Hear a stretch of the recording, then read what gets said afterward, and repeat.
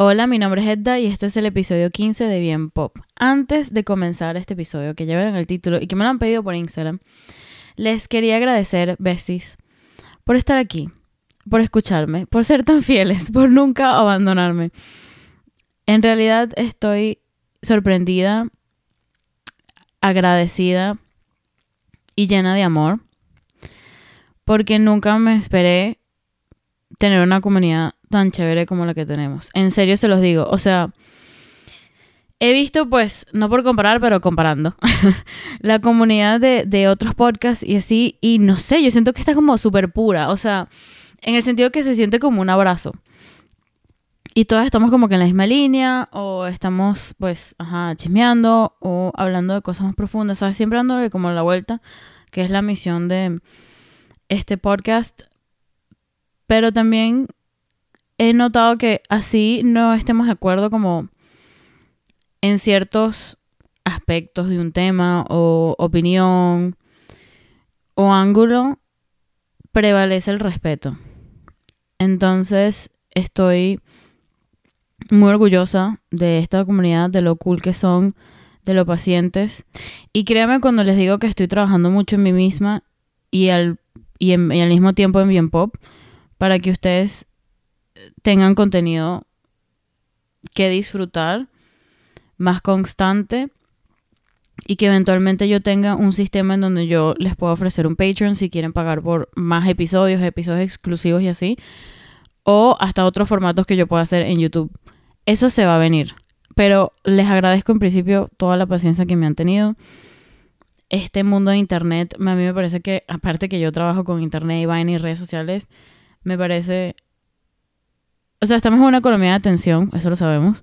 Pero la cantidad de contenido que tú tienes que producir es absurda. O sea, imagínense, no sé, para mantenerte relevante y también como para el balance entre tu salud mental y tu vida personal versus lo rápido que se mueven los algoritmos de estas redes sociales y cómo te empujan a que si no estás creando contenido como 100 veces al día, te castigan de cierta manera. No me voy a entrar ahí, si quieren, si les gustaría un episodio sobre eso y pues expandirlo, chévere. Pero en principio, gracias por estar aquí y espero que se disfruten mucho este episodio. En el episodio de hoy vamos a hablar del culto de Jared Leto. Aquí ya todas estamos familiarizadas con quién es él, ¿verdad? Actor, cantante de la banda 30 Seconds to Mars. Perdón, me dio como un gas. No, pensé que iba a eruptar, perdón. Entonces, parece que el pana tiene un pacto con el diablo. Porque tiene 50 años y yo honestamente juraba que tenía 37. O sea, estoy en shock de lo bien que se ve. Francamente, yo pienso que le ganó a Jennifer López. Y eso es decir bastante. Sobre todo porque la piel blanca no envejece tan bien. Eso es que si ley de vida es ley universal, eso es así. La gente blanca se envejece que si en 5 minutos versus las personas con piel negra están divinos eternamente. O sea, esa gente se pinta las canas y tú ni puta idea qué edad tienen. O sea, se los digo de una, eso es real. Busquen cualquier actor, actriz, cantante, negro, negra, y están enteros. O sea, esa gente se pinta el pelo y ya. De verdad que no, es increíble. Siempre es tan bello. Y hay una expresión en inglés que dice blacks don't crack. O sea, las personas negras no se arrugan. Esa es como la traducción. Pero la traducción salvaje sería como que las personas negras no se craquean. O sea, las pieles no les hace como cracks, no se les... Googleen, muchachas, no sé cómo traducir eso. ¿Ustedes me entendieron? Y francamente yo pienso que si Jared Leto se mete en el mundo del skincare y vende cremas antiarrugas y le pone una vaina así como un hombre masculino o un peo como espiritual, ¿sabes? Como que crema del alma. ¿Saben? Tipo Pharrell sacó un skincare y todo el mundo dice que Pharrell, que bella tu piel y tal. Y me acuerdo en una entrevista viejísima que le preguntaron, ay, ¿cuál es tu skincare? Y el tipo que no, me echó agua y uso CeraVe. Una cosa así. Y es como, y ahorita vende un skincare que se llama For Humankind, algo así. Y Pharrell tiene la piel divina. Y Pharrell tiene que si 60 años. ¿No? Alexa, how old is Pharrell? Ok, Farrell tiene 49 años. Ah, tiene la edad de Jared Leto. Yo tiene 60 años. Y después empecé a calcular y dije, ya, Jared Leto no tiene la edad de mi mamá. Perdón, Farrell no tiene la edad de mi mamá. Imposible. Coño. Tiene 49 años, Farrell se ve espectacular. O sea, tiene la piel tersa, lozana. O sea, súper brillante. Saben que tengo un chisme de que Farrell es medio antipático. Tipo, sé una persona que trabajó con él y tal, que le estaba poniendo como que el micrófono. Y el tipo así se dejó poner el micrófono y ni saludó, ni miró a la persona a los ojos, ni nada, sino como que, yo soy una superestrella, ponme el micrófono y ya.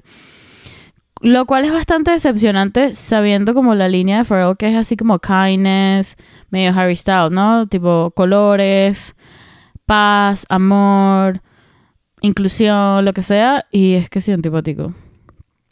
The more you know. Bueno, Jared Leto, este actor conocido por películas muy buenas, la verdad, como Dallas Buyers Club, película temazo, o sea, tremenda película. Y él se ganó ese Oscar como mejor actor de reparto por ese papel. Matthew McConaughey también se llevó el Oscar ese mismo año. ¿Se acuerdan del speech de Matthew McConaughey? Bastante bueno, la verdad, que es como, yo siempre estoy persiguiendo la mejor versión de mí mismo, como que la competencia es conmigo mismo. Muy bueno ese speech. El libro de Matthew McConaughey, una reverenda mierda. Yo me escuché el audiolibro. Escúchenselo. Creo que lo van a, pues, escuchar rápido. No, pensé que iba a tener más insights, ¿sabes? Me gustan mucho los memoirs porque uno jura que la gente va a tener como buenos consejos de vida. Y este es un hombre exitoso, obviamente, un actor muy bueno. Pero eran como consejos muy tontos. O sea, no sé, es como... Escúchenlo por sí mismas y me cuentan, o si ya lo leyeron o lo escucharon, por favor, denme su opinión. Me estaba viendo el IMDb de Jared Leto y me quedé loca por la cantidad de proyectos que él ha estado, tipo películas como clásicas, ¿no? De los 2000, o sea, que son bastante famosas. Ya sabemos, las que ya sabemos que son las más recientes son Gucci, House of Gucci, obviamente Suicide Squad, Dallas Buyers Club, pero él estuvo, es que acabo de abrir el IMDb de él. Y él salió en American Psycho. Y salió en Fight Club. Yo no sabía. Yo me vi Fight Club hace años, pero no sé en qué momento él sale en esa película. También él se hizo famoso por My So-Called Life, que era una serie de los 90. Que, por cierto, la protagonista Claire Danes. Hello. Girl Interrupted. Yo me vi esa película hace años y es muy buena. Es con Angelina Jolie y Winona Ryder. Es dark, pero es buena. Estoy casi segura que Girl Interrupted está basada en un libro. Y también estuvo en Requiem for a Dream. Ese sí sé que él como que la protagonizaba o tenía un papel importante. Pero ha estado como en bastantes películas. O sea, la carrera actoral de él, si se dice así, es bastante variada. O sea, bastante densa también. Y ahora, la última película que hizo ahorita fue, que le fue mal, por cierto, fue Morbius, una de Marvel, que la hace de Dr. Michael Morbius. Hizo ahorita la serie We Crashed con Anne Hathaway. Si se acuerdan, hay un video... Uy, besé el micrófono. Hay un video que yo les hice en TikTok de recomendaciones sobre We Crashed y el documental de WeWork.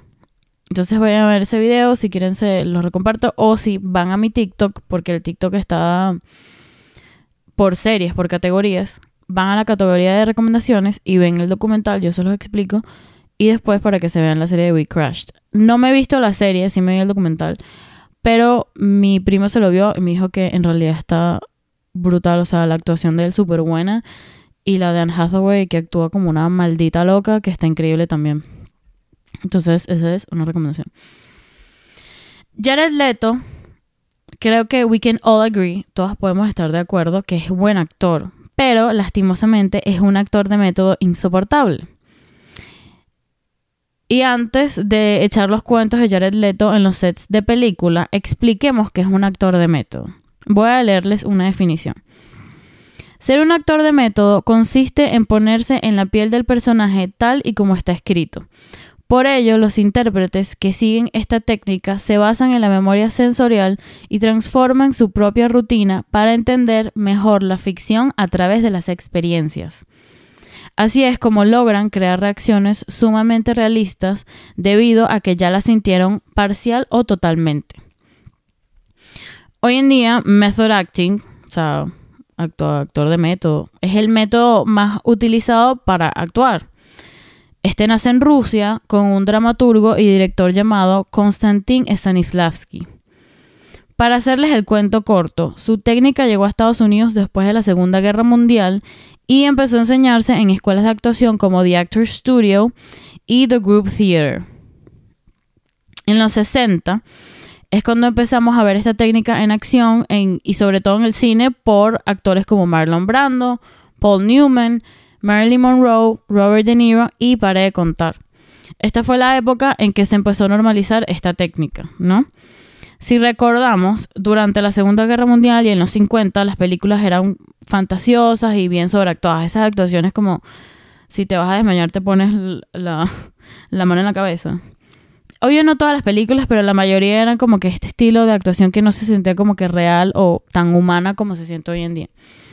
Y el propósito de la mayoría de estas películas era transportarte a otro lugar, o sea, no hacerte reflexionar sobre la vida cotidiana, especialmente cuando tú estás pasando por una recesión económica debido a la guerra, la gente está emigrando, o sea, el mundo está en la mierda y tú quieres usar el entretenimiento como una manera de escapar y no darte como el dedo en la llaga. Es como cuando empezaron a salir series y películas de la pandemia y nosotros en plena pandemia. ¿Quién quiere hablar de la pandemia? Actúen en la serie como si la pandemia nunca hubiera ocurrido, ¿sabes? O sea, no quiero ver eso.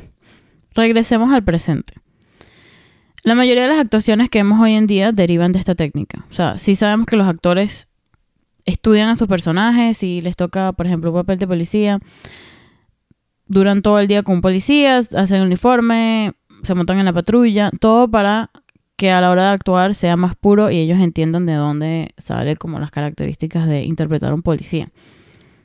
Entonces, lo estudian, lo viven, eso es de cierta manera utilizar la técnica de method acting, 100%. Entonces llegan al set, gritan acción y se transforman. Pero cuando gritan acción, corte, se les olvida y son ellos otra vez. O sea, no andan como tan intensos, ¿no? Pero están los otros insoportables que quieren vivir como el personaje dentro y fuera del set. Como Daniel Day-Lewis cuando filmó la película Lincoln. Él se mantuvo in character, o sea, metido en el personaje durante todo el rodaje. Imagínense lidiar con un actor que lo tienes que tratar como si fuera un presidente muerto. Es en serio, o sea, qué desgracia esta gente, te lo juro. Y otro que es conocido por no salirse del personaje es Jared Leto. ¿Vieron todo el contexto que les di para llegar aquí? Y estos son unos ejemplos de lo inmamable que es este hombre. En Suicide Squad, metido en el papel de Joker, le mandó una rata viva a Margot Robbie. Ok. A Viola Davis, un cerdo muerto. Y a Will Smith le mandó balas, condones y bolas anales. Sí, las mismas que salen en 50 Shades of Grey cuando Dakota Johnson va a la fiesta. ¿Se acuerdan de esa escena? Esas mismas, tal cual. En la película Morbius, Leto andaba en muletas por su personaje Michael Morbius, quien sufre de un dolor crónico en el cuerpo. El personaje, no él. Y se tardaba 45 minutos en ir al baño porque andaba en muletas y él no necesita andar en muletas.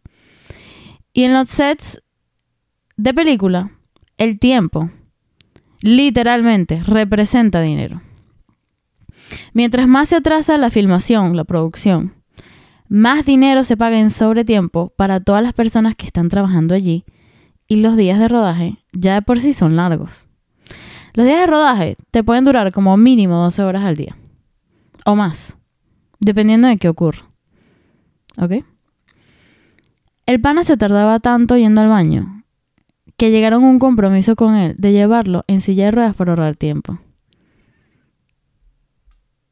¿En serio? ¿Cuál era la necesidad? O sea, eso es no tener consideración con tu gente. Actúe ya. Hubo una entrevista como súper vieja, si no me equivoco. Búsquenla para confirmar lo que estoy diciendo. De Ryan Gosling, donde le preguntan sobre method acting y él dijo, no, yo no hago eso, yo actúo y ya. O sea, para eso soy actor, tipo, me transformé y ya. No hay necesidad de andar rodando por ahí haciendo escándalo. aquí hay otros ejemplos. Para la película Breaking for a Dream, el filmmaker Darren Aronofsky dijo que Jared Leto perdió 28 libras, vivió en las calles de Nueva York y dejó de tener sexo para que los cravings, tipo la necesidad, así las ganas que tenía del hambre, de, ¿sabes?, coger y toda la vaina, fueran más intensas en pantalla. Y sale Jared Leto y dice: estaba en un constante estado de hambre como mi personaje. Yo era miserable, era un lugar doloroso y oscuro, pero gratificante. Que eres un maldito psicópata, eso es lo que tú eres. Para la película Chapter 27, Jared Leto interpretó a Mark David Chapman, que fue el asesino de John Lennon. Aumentó 67 libras y dijo que no podía caminar por distancias muy largas y que el peso hizo que él estuviera en silla de ruedas. Tipo, le dolía demasiado caminar. Me parece que está exagerando, francamente.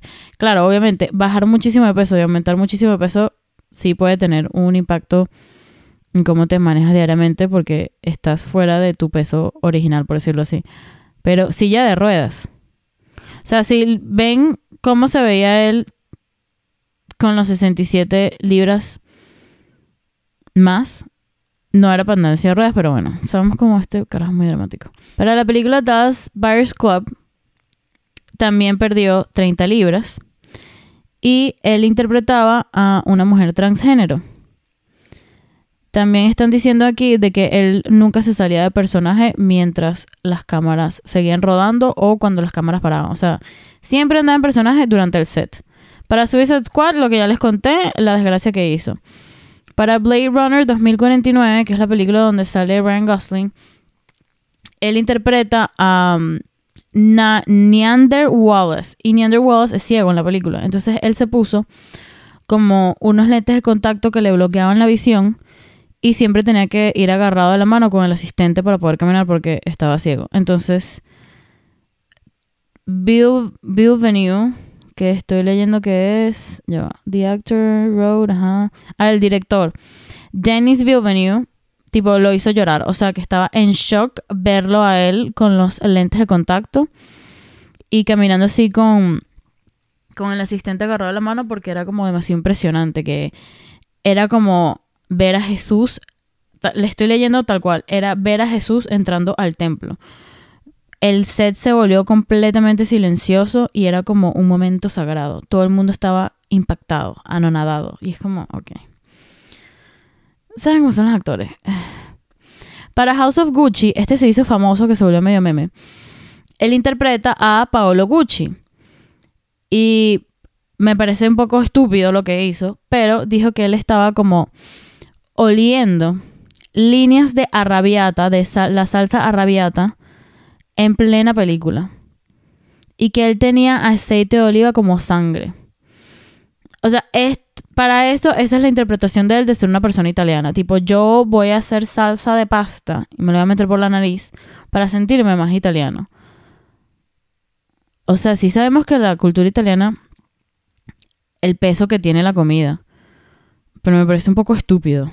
Es como si tú digas, no, para sentirme más venezolano, y hacía líneas de harina pan. Porque de la harina pan viene la arepa. Hacemos la arepa. Te digo, tú eres un maldito imbécil, simplemente come pasta todos los días y viaja a Italia. O sea, aprende italiano. Creo que hay otras maneras versus meterte salsa de pasta por la nariz. Bueno, esos son los ejemplos, ¿no? Y un quote que busqué, que este sí es verídico, de Robert Pattinson, que dice, que le preguntaron también como de method acting, y dice, I always say about people who do method acting, you only ever see people do the method when they're playing assholes. Siempre digo a las personas que hacen method acting que solamente ves que hacen la técnica cuando están interpretando a imbéciles. Y es completamente cierto. Cuando el personaje es un come mierda, entonces hacen method acting y se quieren quedar metidos en el personaje por horas para tener como que esa justificación de tratar mal a la gente. Porque no sé si ustedes lo han vivido, quizás lo vivieron en primaria o no. Yo ciertamente lo he vivido porque yo no vine aquí a mentir. que cuando estaba como que muy pequeña, tipo, no sé, 14 años, 13, había momentos en donde yo estaba medio rata. Me ponía súper antipática, así, imbécil, pero insoportable, con personas que yo sabía que no me iban como que a abandonar o no me iban a decir nada. O sea, me aprovechaba de la situación de que no se iban a poner bravos conmigo y me ponía súper pesada, antipatiquísima. Y eso lo haces cuando sabes que no vas a tener como grandes consecuencias a tus acciones. Y cuando eres un actor y te quedas metido en el personaje, que es un imbécil, sabes que no te van a echar porque después tienes la carta bajo la manga que dice, es que yo estaba haciendo esto para mantenerme en el personaje, no salirme de mi zona y dar una mejor interpretación y favorecer a la película al final. O sea, así se lavan las manos. Y es como, Hollywood, am I right? Bueno, esas son las locuras del pana en los sets de grabación. Vamos ahora al cuento de que si tiene un culto o no, o qué onda con eso. 30 Seconds to Mars organizaba unos campamentos que se llamaba Camp Mars en Malibu, California. Sí, un campamento tal cual Juego de Gemelas. La primera vez que organizaron el evento fue en el 2015. Iba por 3 días y 2 noches y los precios para el campamento oscilaban entre $799 y $1,999. Ajá. Cabe destacar que las instalaciones eran bien sencillas, nada lujoso por el dineral que estabas pagando por 3 días de actividades. La misma banda describió el evento como una experiencia rústica en la naturaleza en donde se espera que compartas tu espacio para vivir en comuna. Las instalaciones están limpias y son seguras, pero no son suites de hoteles 4 estrellas con chocolates en las almohadas. Asegúrate de entender exactamente lo que estás recibiendo. Ellos hicieron bien en hacer este aviso.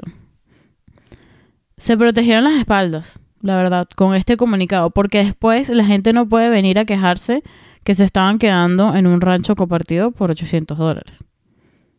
Ojo ahí.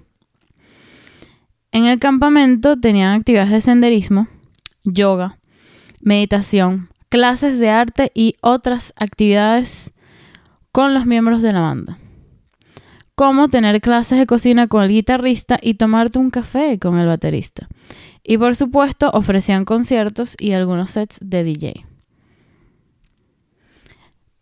Al parecer fue un modelo de negocio exitoso, porque comenzó en el 2015 y el último Mars Camp que hicieron fue en el 2019.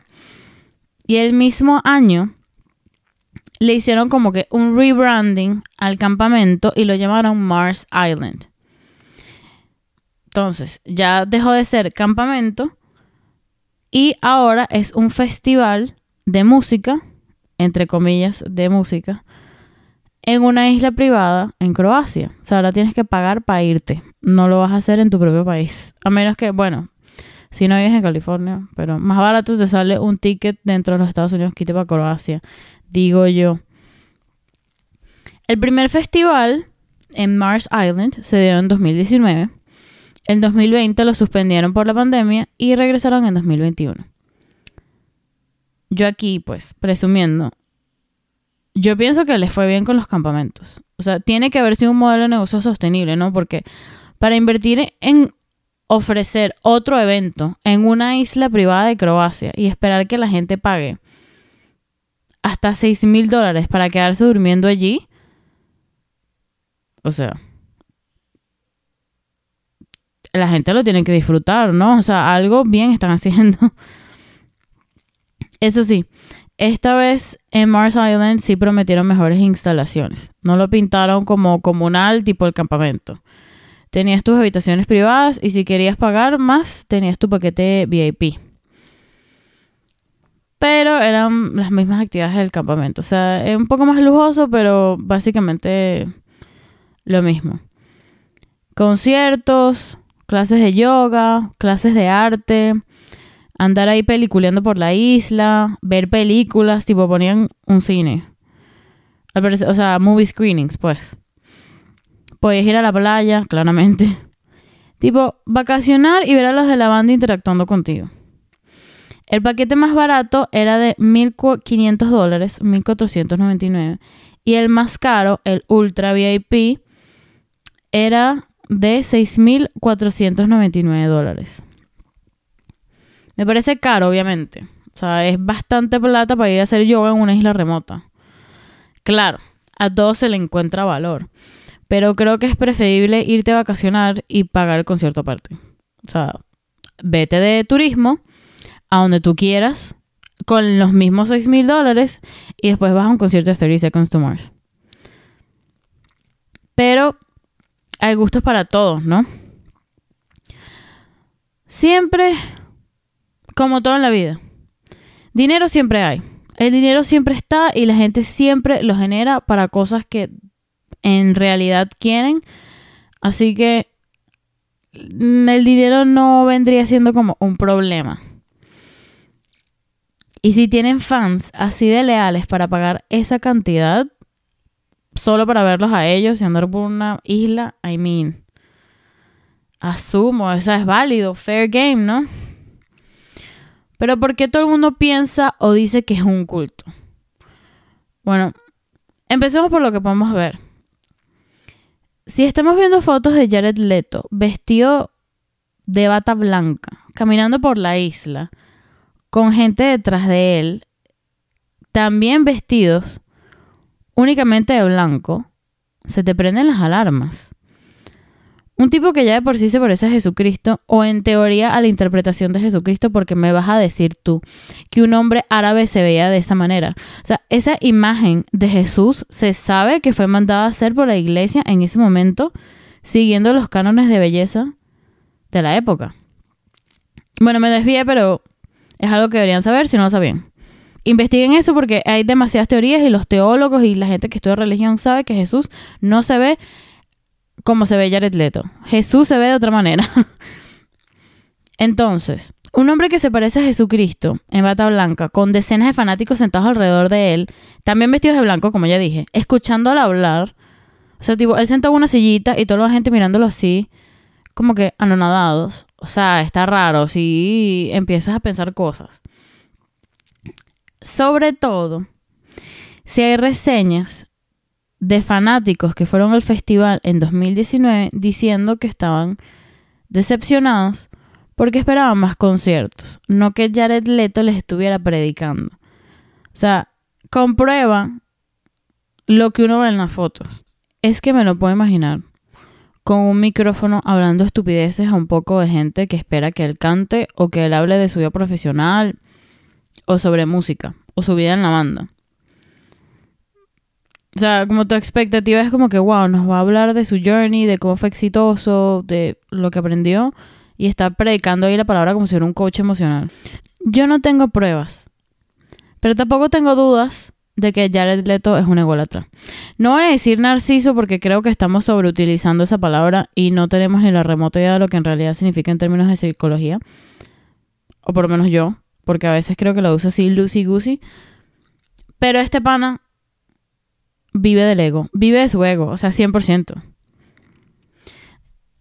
Otro dato sobre lo que pasaba en Mars Island. Los conciertos se llamaban Church of Mars. O sea, ya ponerle church, tipo iglesia, la iglesia de Mars, a un concierto tiene connotaciones que estás predicando algo. O sea, es raro. Llámalo concierto y ya. O sea, ¿por qué darle todos como estos conceptos? Creo que todo está bastante calculado, llamarlo así a propósito y tener como connotaciones espirituales o que estás en un viaje y te estás desconectando y la banda está ahí para ti y estamos todos unidos en esto. ¿Sí saben a lo que me refiero? También, viene mismo Leto y tuitea la foto que tenemos de portada ahorita del episodio, que sale Jared Leto como que caminando con la gente atrás. Él la tuitea y pone, yes, this is a cult. Sí, esto es un culto. Como muy meta todo, ¿no? O sea, porque seguro leyó o sabe los comentarios que las personas pueden tener de Mars Island o de sus campamentos y tuiteando así como que sí, esto es un culto. Te hace pensar que es de forma irónica, como que jaja, me estoy burlando de lo que ustedes dicen de lo que somos o lo que no somos. Y también al mismo tiempo le quita un poco de poder a la palabra culto, ¿no? Como la connotación así heavy, cuando tú mismo lo llamas así y es como que, ay, pero si él admite que es un culto, pues, ¿sabes? Ay, por cierto, los fans de 30 Seconds to Mars se llaman a sí mismos Echelon. Y usan bastante el triángulo como símbolo. Entonces por eso ven como que en todas las fotos como que el símbolo de triángulo, ponen las manitos y así.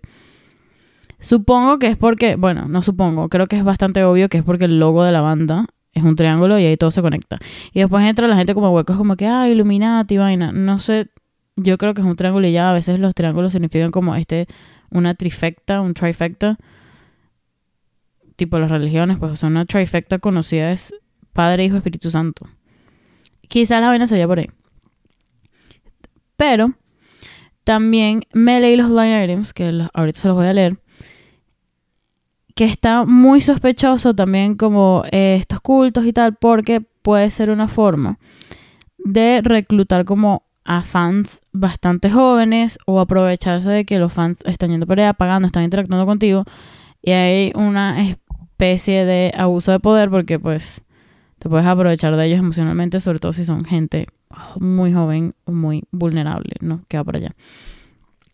En el 2015, en el 2005, un reporte del New York Post decía que la banda Jared Leto, 30 Seconds to Mars, eran conocidos por invitar a chamas menores de edad a sus conciertos.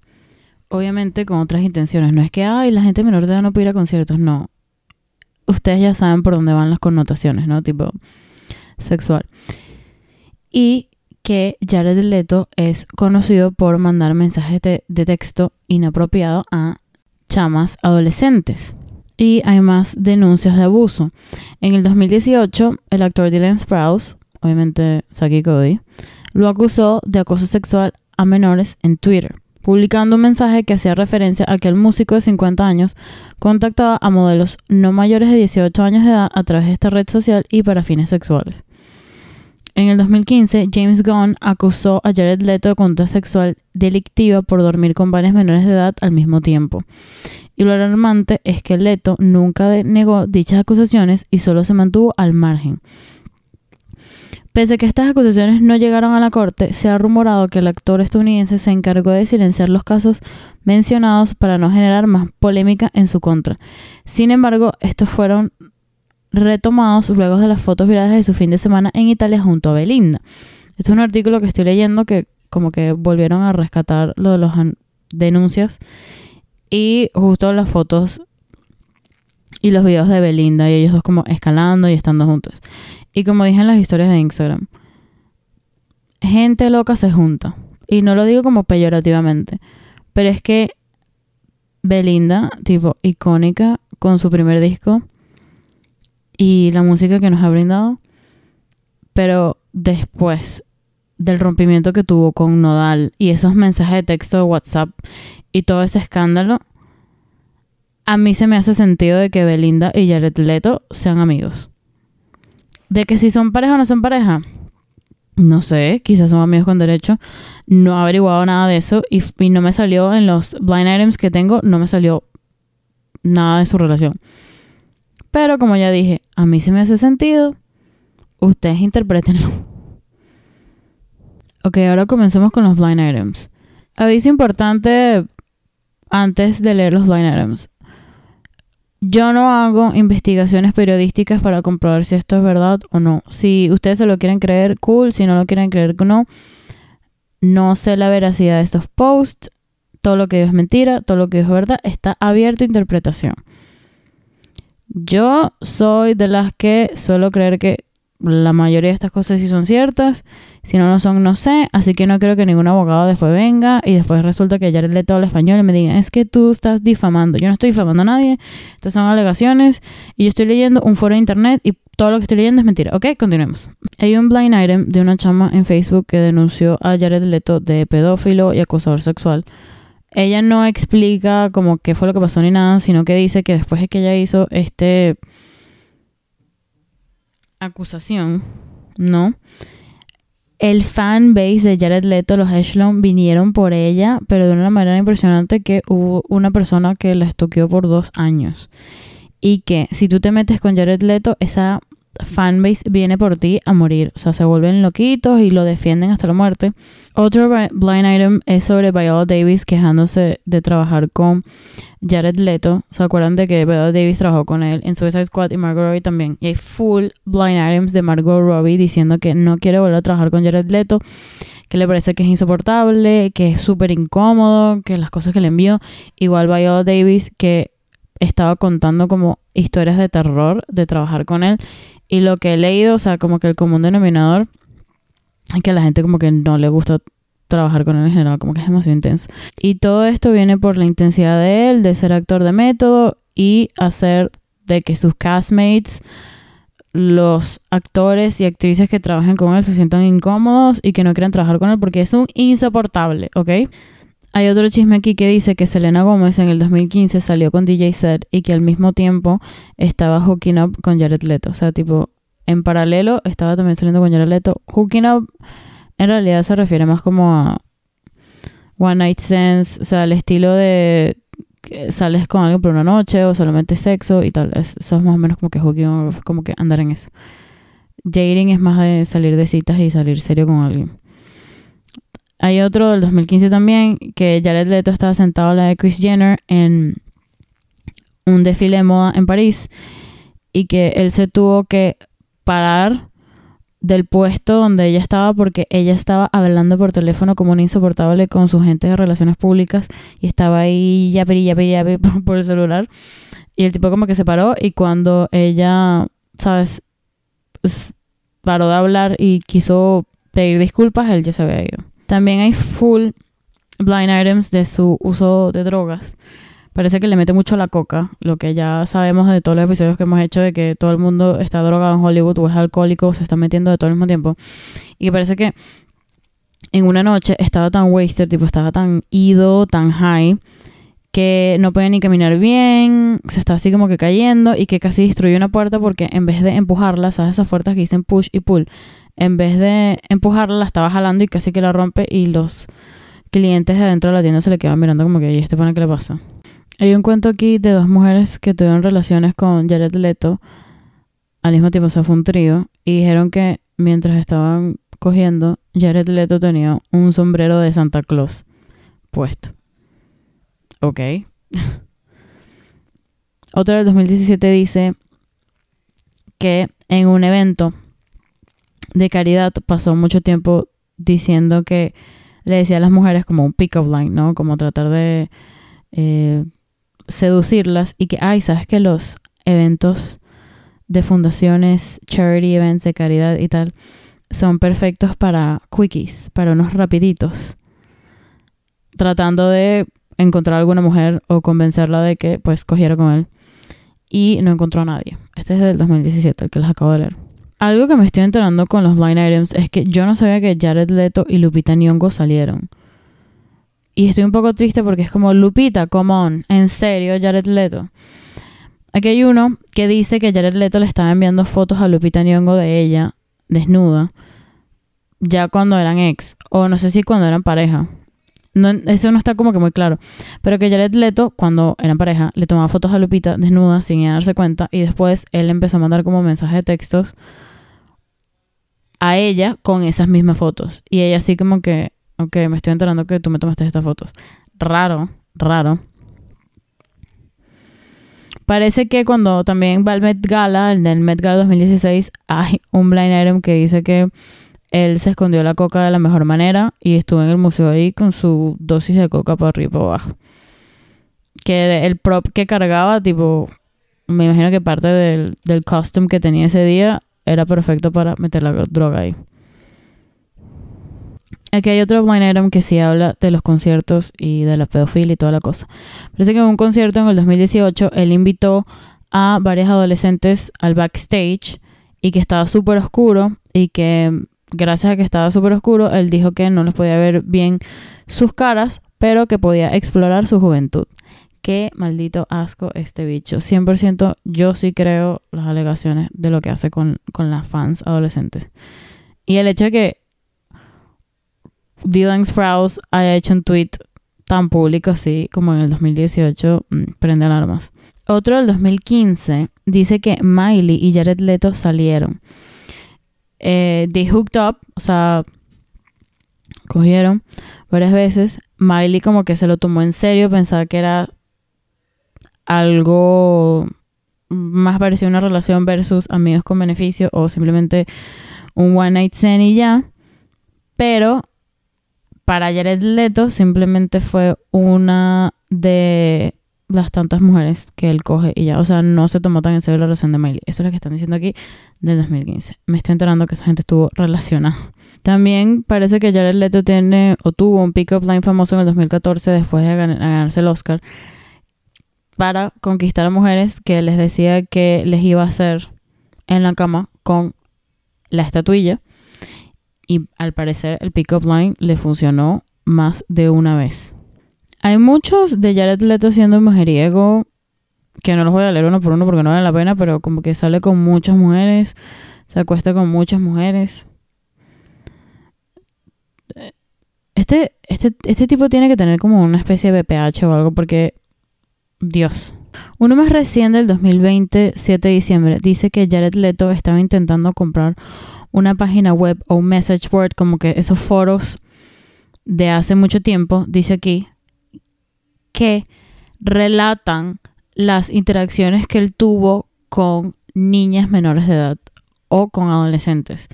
Parece que es, por lo que interpreto aquí, parece que son como confesiones o que las chamas como que contaron lo que les pasó pues con él y parece que lo quiere comprar de nuevo. Que hay una página web ahí oscuro, un foro oscuro que cuenta todo lo que ha pasado con Jared Leto y su pedofilia. Qué impresionante la cantidad de artistas que conocemos que son pedófilos o... Sí, iba a decir, yo no sé a dónde iba a ir con el ¿no? Pero ¿cuántos no conocemos que salen con chamas de 17, de 16, 18, así como que en la raya? Es como...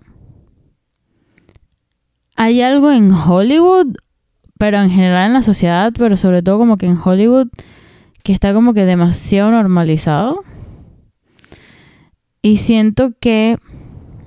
Esto es una hipótesis. La manera en que la sociedad bombardea a los hombres con el speech, el discurso, ¿no? Y los medios, sobre todo que ellos consumen mucha pornografía, de que lo atractivo es una niña o una mujer muchísimo más joven que tú y como que el appeal es el dominio sobre ella, que son muchos más jóvenes, cómo les luce el cuerpo, o sea, no sé, pero creo que hay un tema ahí psicológico y si hay psicólogas aquí o psicólogos que me cuenten de cuando tú sales con una persona, tipo tú tienes 40 y la chama tiene 17 o tú tienes 30 y así, hay un aspecto de poder. Ahí hay un tema de tener poder sobre la persona y manipular y lo atractivo que se te hace eso y que sea una niña y no sé si entre comillas la inocencia que eso representa es bastante oscuro. O sea, no es que estoy tratando como que rationalize, I guess, o tratar de entender por qué los pedófilos son pedófilos. O sea, no sé, pero... porque hay tantos actores así, o sea, de los más famosos, tipo de las celebridades como que muchísimas bien famosas terminan en ese rollo. No estoy diciendo que obviamente no todo Hollywood, no todos los actores y tal, porque qué desgracia de que tú seas actor o cineasta, lo que sea, y que te metan en ese paquete. No es mi intención, pero en esa élite y en ese mundo de excesos, qué fácil es encontrarse con pedófilos. O sea, qué mejor ejemplo que lo de Jeffrey Epstein y las personas que sabemos, ¿no? De que estaban en la lista de los logs del avión que viajaban con él, Bill Clinton, Bill Gates, el príncipe Andrew, y para de contar muchísimas más celebridades que se juntan con él, Donald Trump también, de la élite política, de Silicon Valley, ¿sabes? Del mundo de la tecnología, todas estas industrias en donde se maneja demasiado dinero y también Hollywood. Toda la gente que terminó asociada con él y que el carajo, de la nada se suicidó. Se suicidó, no, lo mandaron a matar. O sea, él iba a traerse a todo el mundo abajo. A todos los que estuvieron con él y su trata blanca y su sex ring que tenía y el tráfico humano que tenía de niñas. Y se sabe que Jeffrey Epstein tenía cámaras en la mansión esa que tenía en Manhattan. Bueno, no sé si es una mansión o un apartamento gigante. No, X. La casa que él tenía en Manhattan tenía cámaras por todos lados. Y él grababa todo lo que pasaba en esa casa. Y esos tapes desaparecieron. Los tenía la policía y desaparecieron. Entonces, claro, el nivel de corrupción y de gente de poder que rodeaba a Jeffrey Epstein mandó borrar eso. O lo votaron. Quizás habrá una copia por ahí. No lo sé. Pero sí, pasó esto con Jeffrey Epstein. ¿Qué otros actores no sabemos que hacen lo mismo? O sea, Dios mío. Y demasiados chismes así de Jared Leto con un sex cult, ¿sabes? Como que infiriendo que esto, lo del campamento y de la isla, es también una manera de reclutar y estar con gente que se vaya a acostar con él y aprovecharse de eso. O de fans más jóvenes. Y que invitaba a fans adolescentes al backstage. Es como... Y siento que esto es como un open secret, tipo secreto a voces en la industria de la música y en Hollywood, pero como sabemos, la gente se hacen los locos, todo el mundo se hace loco, la gente sigue trabajando, los estudios lo siguen contratando, a menos que salga una investigación a la R. Kelly, como lo que le pasó a R. Kelly, o Bill Cosby, o Harvey Weinstein, y cosas así, y quizás en ese momento Jared Leto sufrirá las consecuencias de estos actos que hace, pero quién sabe, ¿no? Y como dije antes, no sé si esto es completamente verídico o no, si está basado en la realidad, pero, o sea, aparte de los blind items, ya hay gente como que sabe y es como, esto es tan común y tan normal que pase que la verdad que no lo dudo. Pero yo no puedo decir que tengo las pruebas porque mentira, no las tengo. No me sorprendería, y creo que ninguna, si esto se revienta más adelante y resulta ser verdad. O sea, que hay un poco extraño de Lady Gaga y Jared Leto, que los dos estuvieron juntos en la película House of Gucci. El blind item dice que él se rehusaba a hacer una entrevista con Lady Gaga para W Magazine a menos de que le tomaran una foto enfrente a un árbol, porque es como su trademark. Y sí le tomaron la foto porque aquí está, o sea, la estoy viendo en W Magazine y está como al frente de un tronco. No entiendo. Y también dice el blind item de que él estaba haciendo la vida miserable de Lady Gaga. O sea que es muy probable de que él sea un insoportable como lo fue con Margot Robbie y con Viola Davis. Y también cuando googleé Lady Gaga y Jared Leto, lo primero que me salió fue que ellos no se conocieron, entre comillas, en el set de grabación, sino que conocieron al personaje. O sea, Lady Gaga, que también se puso fastidiosa con el tema de method acting, estaba metida en su personaje de Patrizia Reggiani. Y como Patrizia Reggiani, ella conoció a Paolo Gucci. O sea, ella estaba en personaje, él estaba en su versión así, ¿sabes? Con el maquillaje, los prosthetics, todo lo que te ponen, ¿no? Para estar en personaje, todo, ¿sabes? El maquillaje de efectos especiales, ¿no? Y que se conocieron como los personajes de la película House of Gucci. Así fue como se conocieron. Y que nunca interactuaron fuera de eso. Y me imagino que después cuando terminó la película y fue como que, hola, soy Stephanie. Y él, hola, soy Jared. Dios mío. Que hay uno sobre Jared Leto y Anne Hathaway antes de que comenzaran a grabar We Crashed. Este es del 29 de enero de 2021, que dice, al parecer, tener sexo con niñas menores de edad no es un problema para conseguir trabajo para este actor ganador de Oscar. Pero lo que sí puede quitarle los roles o el trabajo potencialmente es que el tipo es un imbécil y no lo quieran contratar por su actitud. A pesar de todo eso, igual lo contrataron y landed a new role opposite this A-list mostly movie actress. O sea, obtuvo un papel opuesto a esta actriz de cine, entre cosas, Anne Hathaway. Y seguramente va a terminar odiando al actor después de la segunda semana de grabación. Aquí hay otro de Anne Hathaway y Jared Leto que dice que el famoso odio que le tenía Reese Witherspoon a Vince Vaughn va a ser superado por el odio que le tiene Anne Hathaway a Jared Leto. Dios. Me estoy enterando con este blind item de que Reese Witherspoon odiaba demasiado a Vince Vaughn. No sabía. Al parecer es algo que... un rumor clásico de Hollywood. Me estoy enterando, la verdad. Sí puedo entender por qué le caería mal Vince Vaughn. O sea, no sé, quizás estoy como typecasting him por todos los personajes que le han tocado, pero sí se ve medio patán, no sé por qué. Otro actor que no me cae bien es Jason Momoa, sobre todo por el comentario que hizo en Comic-Con durante una rueda de prensa de Game of Thrones, o sea, esas interacciones que hacen en Comic-Con acerca de la serie, y dijo, no, la serie es lo máximo porque... y se empezó a reír.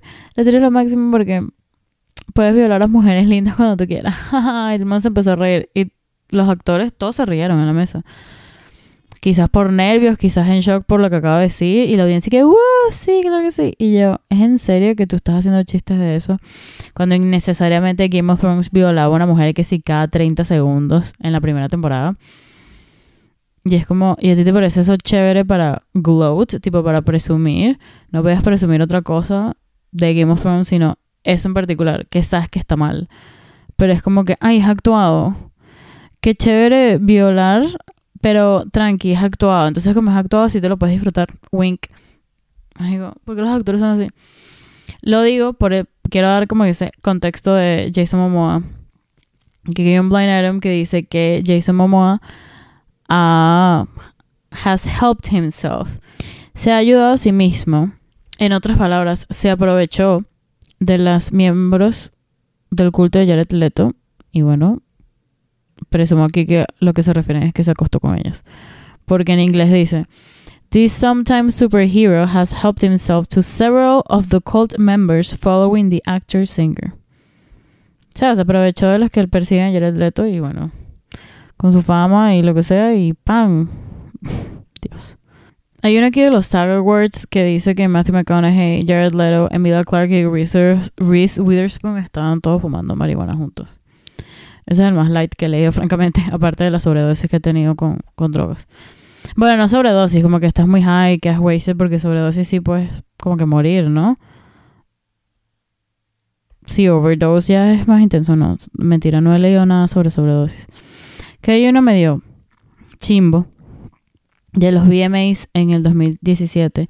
Y parece que el pick-up line de Jared Leto era Do you want to blow me here or back at my place? ¿Me quieres mamar aquí? ¿Me lo quieres mamar aquí o en mi casa? Y el que escribió el blind item dice I would love to say it didn't work. Me gustaría decir que no funcionó, pero después de 10 nos, alguien dijo que sí y se fue a su casa con él. Aquí hay uno que dice que Jared Leto está baneado, está vetado de una aerolínea porque tiene la mala maña de beber mucho cuando viaja. Entonces parece que estaba sentado de una mujer y le empezó a llamar fat pig, a bitch, o sea, cerda asquerosa, gorda, pero peyorativamente, obviamente, perra. Y le empezó a gritar así horrible, tanto así que los pasajeros que estaban con él, tipo, hey, ¿qué está pasando? Empezaron como a parar la vaina, empezaron a intervenir. Tanto así como que agarró a uno, medio, como que hubo un encontronazo físico, que es lo que estoy leyendo. Pero la que más sufrió del abuso de él, según todo esto, fue la mujer que estaba sentada de él y dijo así como que odia a la gente gorda y se empezó a meter con ella así horrible. Resumiendo la historia, uno de los pilotos se tuvo que involucrar y llamó a seguridad. Entonces cuando aterrizó el avión, en las puertas, en el gate, estaba esperando a la policía y lo detuvieron, pero no lo arrestaron. Dicen que hasta aquí llega el reporte y parece que esta no es la primera vez que él se ha puesto agresivo mientras viaja. Como que este fue la gota que derramó el vaso porque ha tenido actitudes similares en otros viajes, pero como fueron viajes cortos, no pasó nada. Pero este viaje que fue más largo fue el que hizo que lo vetaran de la aerolínea. ¿Será que Jared Leto también toma jets y está contaminando el ambiente como Kylie Jenner, Taylor Swift, Denzel Washington y toda esta gente? Aquí hay uno de Margot Robbie que dice que ella no lo soporta y que 3 directores descartaron su proyecto para hacer una película de él sabiendo que era de Jared Leto y que a los productores se les hace muy difícil encontrar personas que quieran actuar con él. O sea, este pana tiene una muy mala reputación en Hollywood por ser insoportable. Wow, aquí hay otro que confirma más el culto. Parece que este ya es del 2022. Jared Leto hace que sus seguidores lo llamen Jesús. ¿Qué? What the fuck? ¿Qué onda con este hombre? Y qué cagada, porque en verdad yo no he visto House of Gucci y no me la he visto. Y quiero ver We Crash porque sale Anne Hathaway y la otra sale Lady Gaga. Y es como, qué ladilla que hay demasiada gente horrible en Hollywood y te arruinen los proyectos. O sea, te arruinen todo. No hay manera de escapar. O sea, no hay una forma ética de ver arte últimamente o de apreciarlo. Porque te enteras que alguien en la producción es una porquería de persona o hace vainas súper oscuras y es como, fuck. Lo que también creo que es la única forma de nosotros como que vivir en paz y poder como que apreciar y ver películas y ver vainas es entender de que estas producciones, dependiendo del arte, ¿no? Pero en general no están hechas por una sola persona. Hay 700,000 personas, decenas, cientos de personas que trabajan en una serie, en una película, en música. Bueno, música quizá no cientos, pero ustedes saben a dónde voy. Que a veces como que solamente cancelar el proyecto porque una persona está involucrada es un poco injusto a las demás personas. Claro, hay que hacerlo caso por caso, ¿no? Porque también nuestro dinero como que tiene poder de decisión. Pero bueno, hoy en día, en verdad, es como muy difícil escapar artistas que no sean unos asquerosos. Y tampoco siento que es como la idea de nosotros darnos látigos porque como que, ay, yo vi eso de tal actor o yo vi eso de tal actriz o de tal cantante y tal. Y lo disfruté o lo vi y no sabía que ellos hacían esto. Y es como, es que no hay más, o sea, es imposible. O sea, ya de verdad que es imposible escapar de eso. No tengo la respuesta. Honestamente, no sé qué es lo más ético para hacer. No sé cómo evitarlo. O sea, no sé. La verdad es que es bastante complicado. O sea, y es una cagada. Seguimos con los blind items, que son como que infinitos de Jared Leto. Jared Leto salió con Sienna Miller en el 2014. Sienna Miller estaba casada y ella, al parecer... Bueno, no dice casada, dice significant other. Su pareja y su bebé los dejó atrás y duró 20 minutos cogiendo con Jared Leto y parece que no era la primera vez. Aquí hay otro de Lupita Nyong'o, que dice que Lupita Nyong'o tiene un sistema de seguridad, un equipo de seguridad bastante costoso porque al parecer está patrocinado por un narco que es ex de ella y es bastante como sólido, ¿no? El equipo que tiene de seguridad. Entonces parece que estaba como que de viaje y volvió a una casa rentada que ella tenía y encontró a Jared Leto adentro de la casa. O sea, el propósito de este blind item es decir, como que a pesar de toda la seguridad súper hermética que tiene ella y recontra non plus ultra, Jared Leto quebró esa seguridad, o sea, logró saltársela y pues estaba dentro de la casa de Lupita. Uno de Dakota Johnson, que dice que a pesar de que Dakota Johnson estaba con su mamá, la mamá de Dakota Johnson es Melanie Griffith, que es gran actriz de cine, Jared Leto le estaba cayendo así durísimo, coqueteándole, y es que estaba siendo un insoportable, dice aquí. Aquí hay uno del Met Gala y Hailey Bieber que dice que Jared Leto le estaba dando como que mucha atención a Hailey Bieber y que Hailey Bieber estaba como toda emocionada por la atención que le estaba dando a ella. Aquí hay uno que se los voy a leer en inglés y después lo voy a traducir para ver si yo entendí bien esto y si lo entendí mal pues comenten y lo traduzcan mejor que yo. Este es del 30 de octubre de 2014. When this Academy Award winner struck out with a Victoria's Secret model, he turned his attention to her publicist, who was standing right next to her, and when he struck out with her, he started making moves on a waitress and got her phone number while the other two women were still standing there. La modelo de Victoria's Secret es Alessandra Ambrosio. Lo que estoy entendiendo aquí es como que él le empezó a coquetear a Alessandra Ambrosio y Alessandra Ambrosio lo rechaza. Entonces, él volteó la cabeza y le empezó a coquetear a la publicista Alessandra Ambrosio.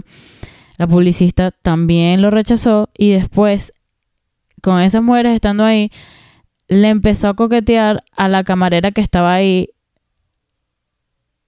y le pidió su número de teléfono. O sea, todo al frente de todo el mundo. O sea, dijo, ay, esta me rechazó, le coqueteé a la otra, me rechazó y le coqueteé a otras dos. O sea, este bicho es un puto, 100% un puto. Bueno, esos fueron los blind items de Jared Leto. Al principio del episodio no estaba tan segura de si era un culto o no. Sí me late que es un culto, francamente. Sí, es un festival de música en Croacia. Debe haber gente que se la pasa bien haciendo yoga en la playa. Me parece que es extremadamente costoso. Pero sí creo que está medio shady y hay algo raro ahí, sobre todo con la personalidad de Jared Leto, que ahora ya todas sabemos que es como odiado en Hollywood. A nadie le cae bien, a nadie le gusta actuar con él porque es un inmamable. Entonces, no me sorprendería de que la excusa de los campamentos o de Mars Island sea simplemente para atraer a más gente. Es gente que te jala bolas. ¿Sabes? Le sube el ego. Lo llaman Jesús, aparentemente. Entonces, si tienes gente que te trata de esa manera y tú eres un ególatra y un sádico, y checks out. Tiene sentido. ¿Es triste? Sí. Nos los imaginábamos de Jared Leto, francamente también. Porque sí se nota que está medio tostado. Pero bueno, así es Hollywood. Y así estuvo el chisme. Si luego llegan a salir noticias más serias de gente que sí investigó la conducta de este hombre, o revelaciones más contundentes, aunque si hay un reporte del New York Post, veremos. Podríamos decir de que lo supimos primero o que ya estábamos enteradas y enterados. Así es. Ese fue el episodio por hoy.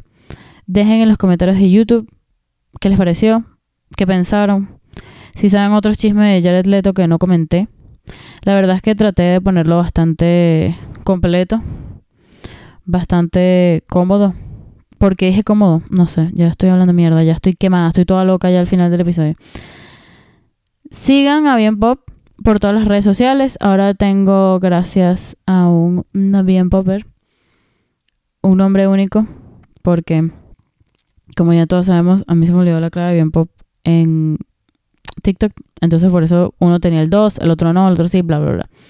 Se siguen a Bien Pop por Twitter, @BienPopcast pegado. En Instagram también, @BienPopcast. Y en TikTok el mismo username. En YouTube estamos como Bien Pop Podcast.